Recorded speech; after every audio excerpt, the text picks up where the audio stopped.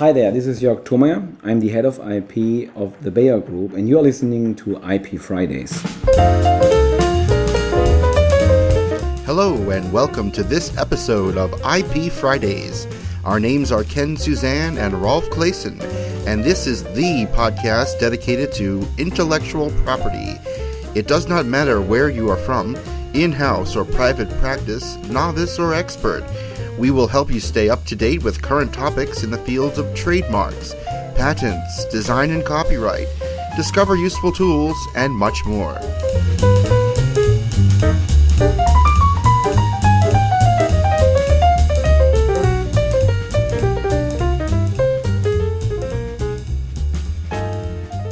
Welcome to episode 43 of IP Fridays.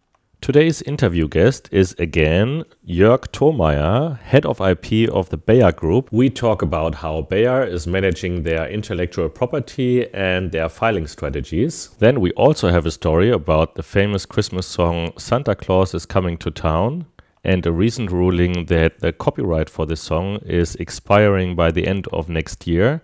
And finally, we also talk about a new way to search for trademarks by entering not text, but a picture. But before all that, we want to remind you that we are giving away 3 Christmas mugs from a German Christmas market to all our listeners who leave us comments via email or voicemail or comments on the website regarding our podcast IP Fridays. So go ahead, leave us a comment, and you will be in the race for one of the 3 Christmas mugs. Christmas is less than 2 weeks away, and we have a story about what happens when a Christmas classic and a copyright dispute meet. Trisha Volpe with Barnes & Thornburg has more.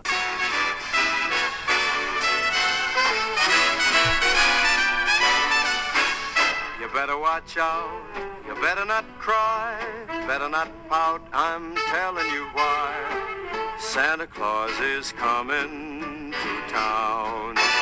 It's a holiday classic. This rendition is by Frank Sinatra. Many artists have put their stamp on this famous song over the decades, and soon the rights to Santa Claus is Coming to Town will be coming right back to the heirs of the songwriter who composed it.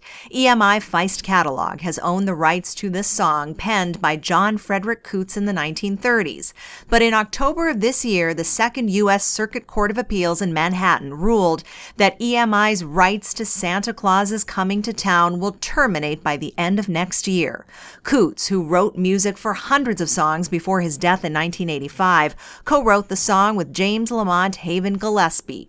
Rejecting a lower court ruling, the Second Circuit ruled for Coots's daughter and grandchildren, going to great lengths in the opinion to analyze the termination rights of artists under U.S. copyright law. EMI said it owned the rights to the song until 2029, arguing Coots's heirs could not use the termination provisions in the Copyright Act of 1976 to claw back control of the song. The court did not agree and sided with the heirs, holding that the rights stem from a 1981 grant terminated by a 2007 termination notice. Under the 1976 Copyright Act, songwriters have a right to terminate their publishing contracts after 35 years. That means in December 2016, Santa Claus will indeed be coming to town, and Coots's heirs can terminate the publishing contract with EMI. Reporting for IP Fridays, I'm Trisha Volpe.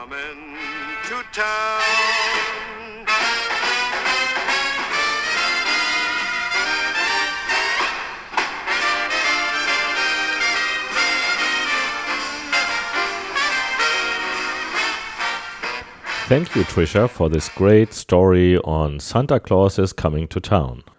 The Office for Harmonization of the Internal Market, OHIM, and sometimes called the European Trademark Office, has introduced a new way to search for CTMs in their database. You can now drag any image file into the search box of the eSearch search form on their website, and it will return all trademarks that have a similar image. Let's say you wanted to search for similar trademarks compared to the Nike swoosh or the Mercedes star.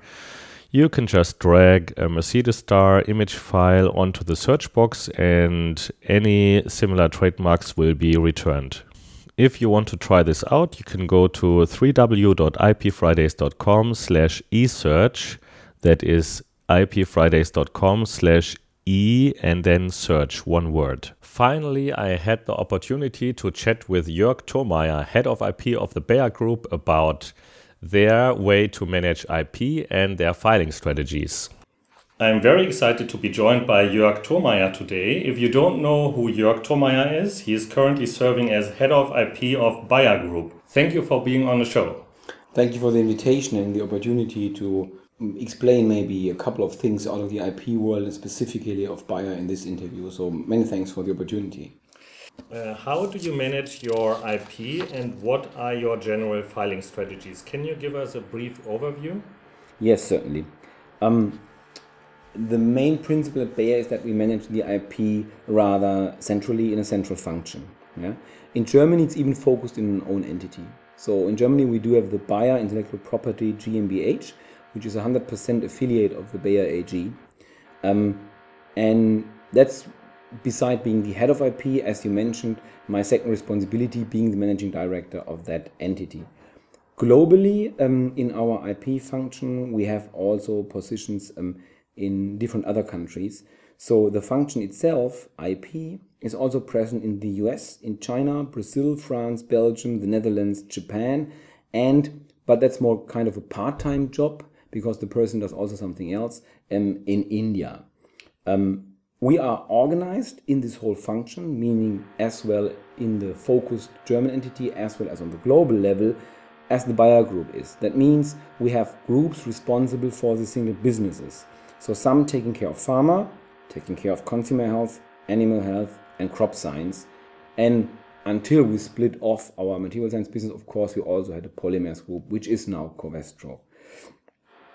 In smaller countries where we do not have such large amount of IP work, we do not have separate groups, so to speak, responsible for the businesses, but kind of crossover functions. We usually call it finally Zebra because they are in split colors, so to speak.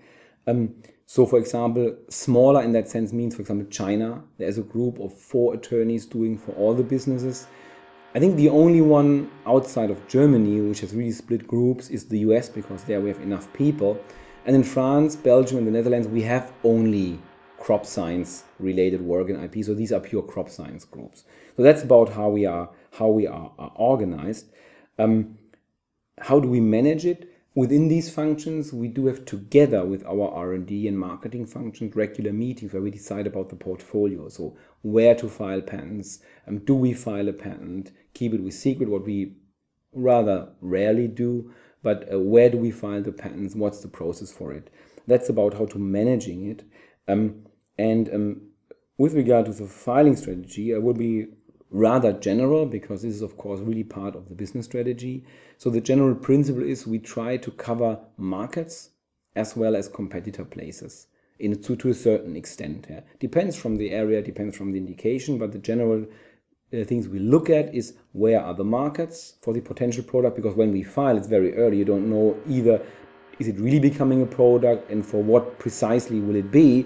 But we usually have a general idea about the indications where it goes to, be it in pharma, be it in crop. And that drives which countries should be covered.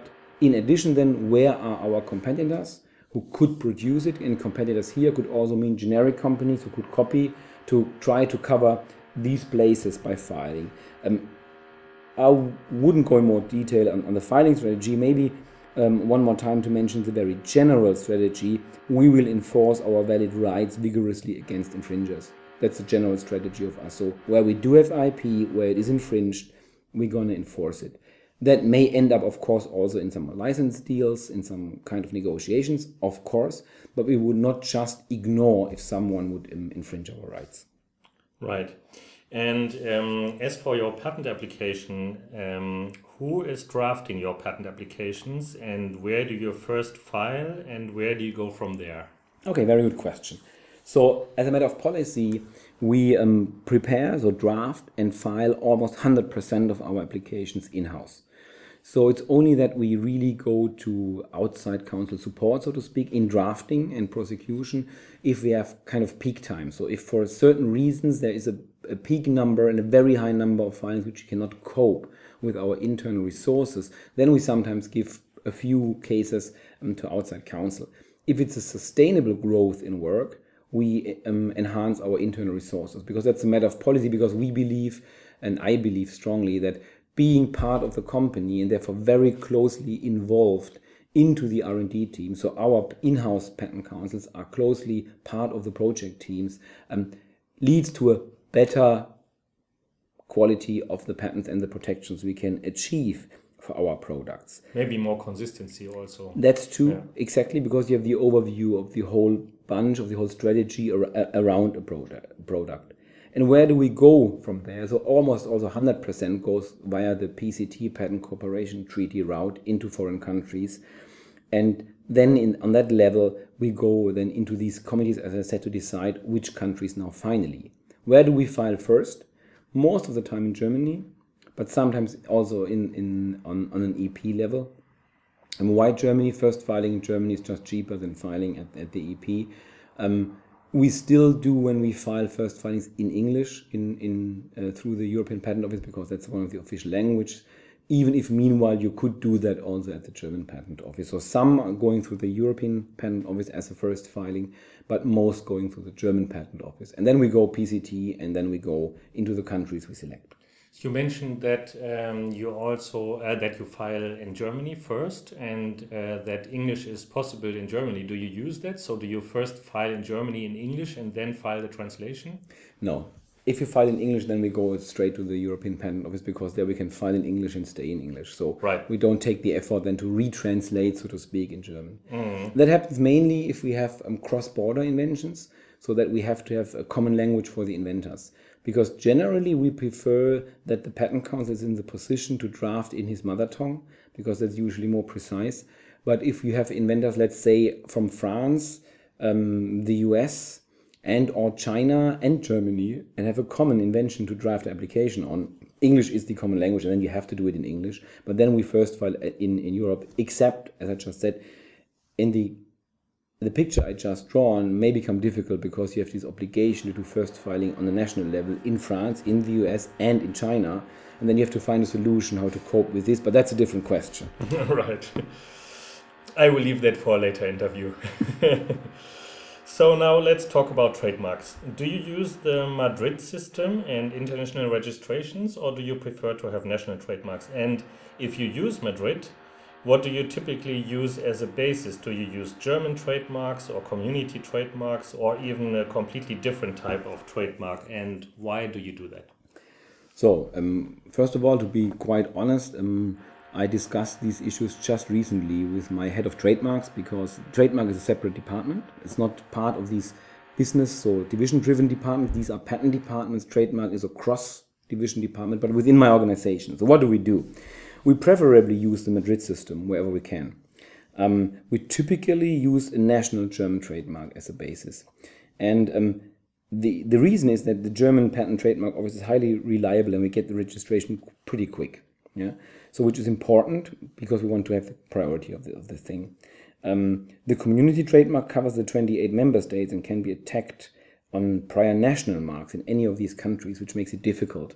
And therefore, the risk of losing this community trademark within the 5-year period is much higher than losing the national German trademark, where we are in the Madrid system in these 5 years. So therefore, we use the German as a basis. And yes, we use Madrid as our main way, so to speak. Just to explain to our listeners who are not familiar with the Madrid system, if you file an international registration with the basis of a certain national or regional trademark, like a CTM, then the international registration will depend on the basic registration, the basic trademark.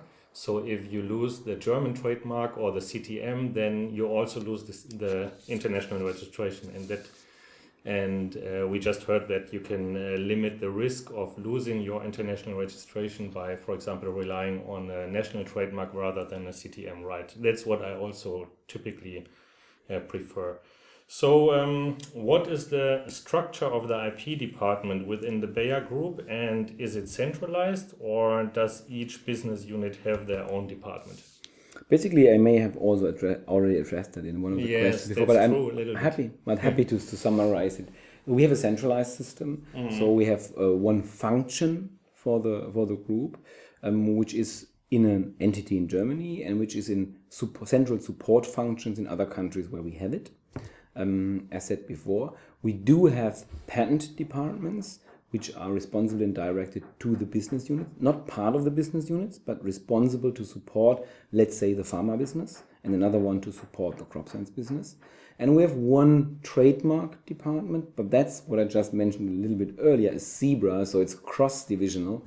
It's responsible for all trademarks. Within that department, of course, there are trademark counsel and paralegal supporting them, responsible for pharma, responsible for crop, but usually they are responsible for two divisions to enable them to represent them in absence on a vice versa level. So that's one of the reasons how they are organized.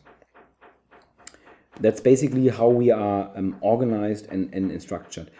Honestly, it was decentralized until 3 years ago. There, every business unit had their own, which were bound together through kind of a functional central position. So there was a position in Bayer AG where they were connected to on a functional level, but they were localized, so to speak, in the businesses. We changed that a couple of years ago and brought it back to a real centralized system.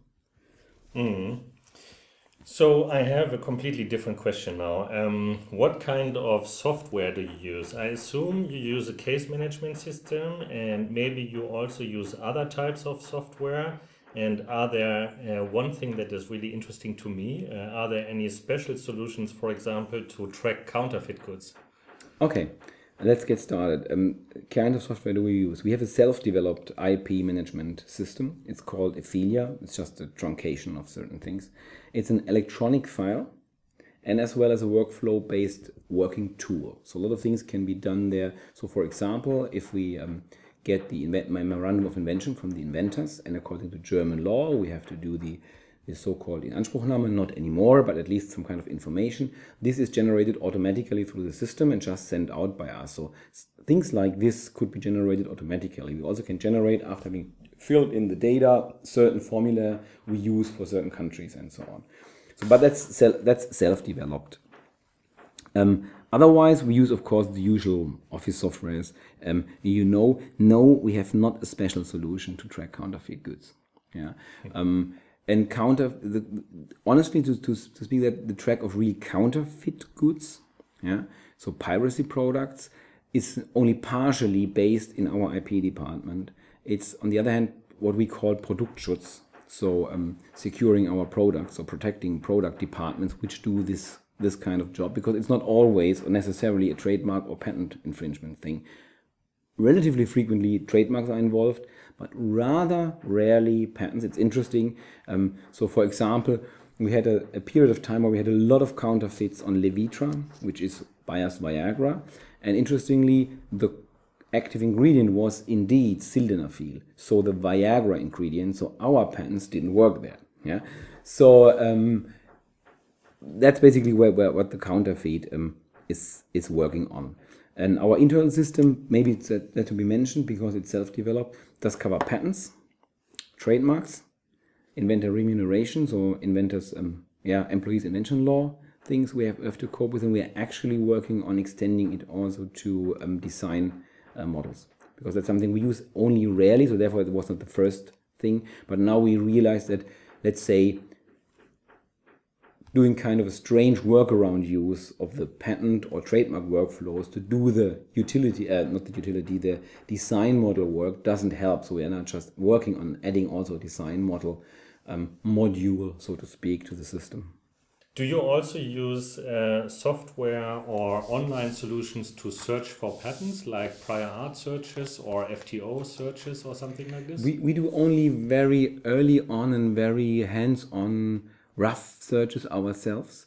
We do have a search department, or basically, actually these days, it's a bit spread over. It's 3 in the company, very experienced searchers who do nothing else. They also do the literature search for our research and so on. So if we do FTO research or prior art searches, we let this be done by our experts, and they are not part of the IP organization.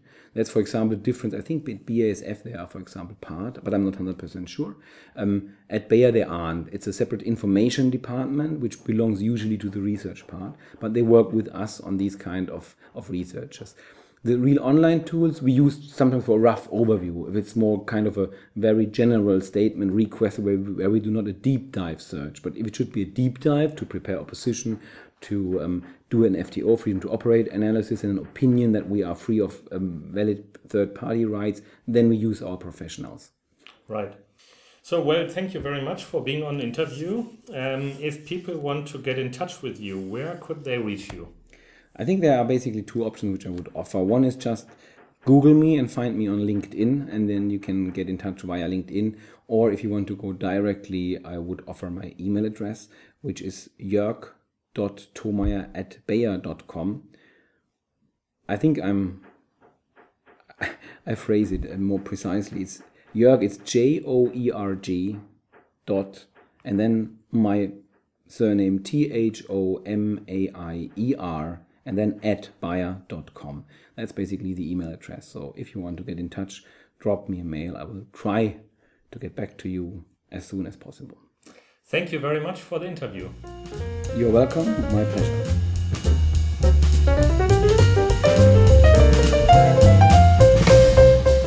That's it for this episode. If you liked what you heard, please show us your love by visiting ipfridays.com/love and tweet a link to this show. We would be so grateful if you would do that. It would help us out to get the word out. Also, please subscribe to our podcast at ipfridays.com or on iTunes or Stitcher.com. If you have a question or want to be featured in one of the upcoming episodes, please send us your feedback at ipfridays.com/feedback. Also, please leave us a review on iTunes. You can go to ipfridays.com/iTunes and it will take you right to the correct page on iTunes. If you want to get mentioned on this podcast or even have comments within the next episode, please leave us your voicemail at ipfridays.com/voicemail. You have been listening to an episode of IP Fridays. The views expressed by the participants of this program are their own and do not represent the views of, nor are they endorsed by their respective law firms. None of the content should be considered legal advice. The IP Fridays podcast should not be construed as legal advice or legal opinion on any specific facts or circumstances. The contents of this podcast are intended for general informational purposes only, and you are urged to consult your own lawyer on any specific legal questions. As always, consult a lawyer or patent or trademark attorney. Copyright 2014, all rights reserved.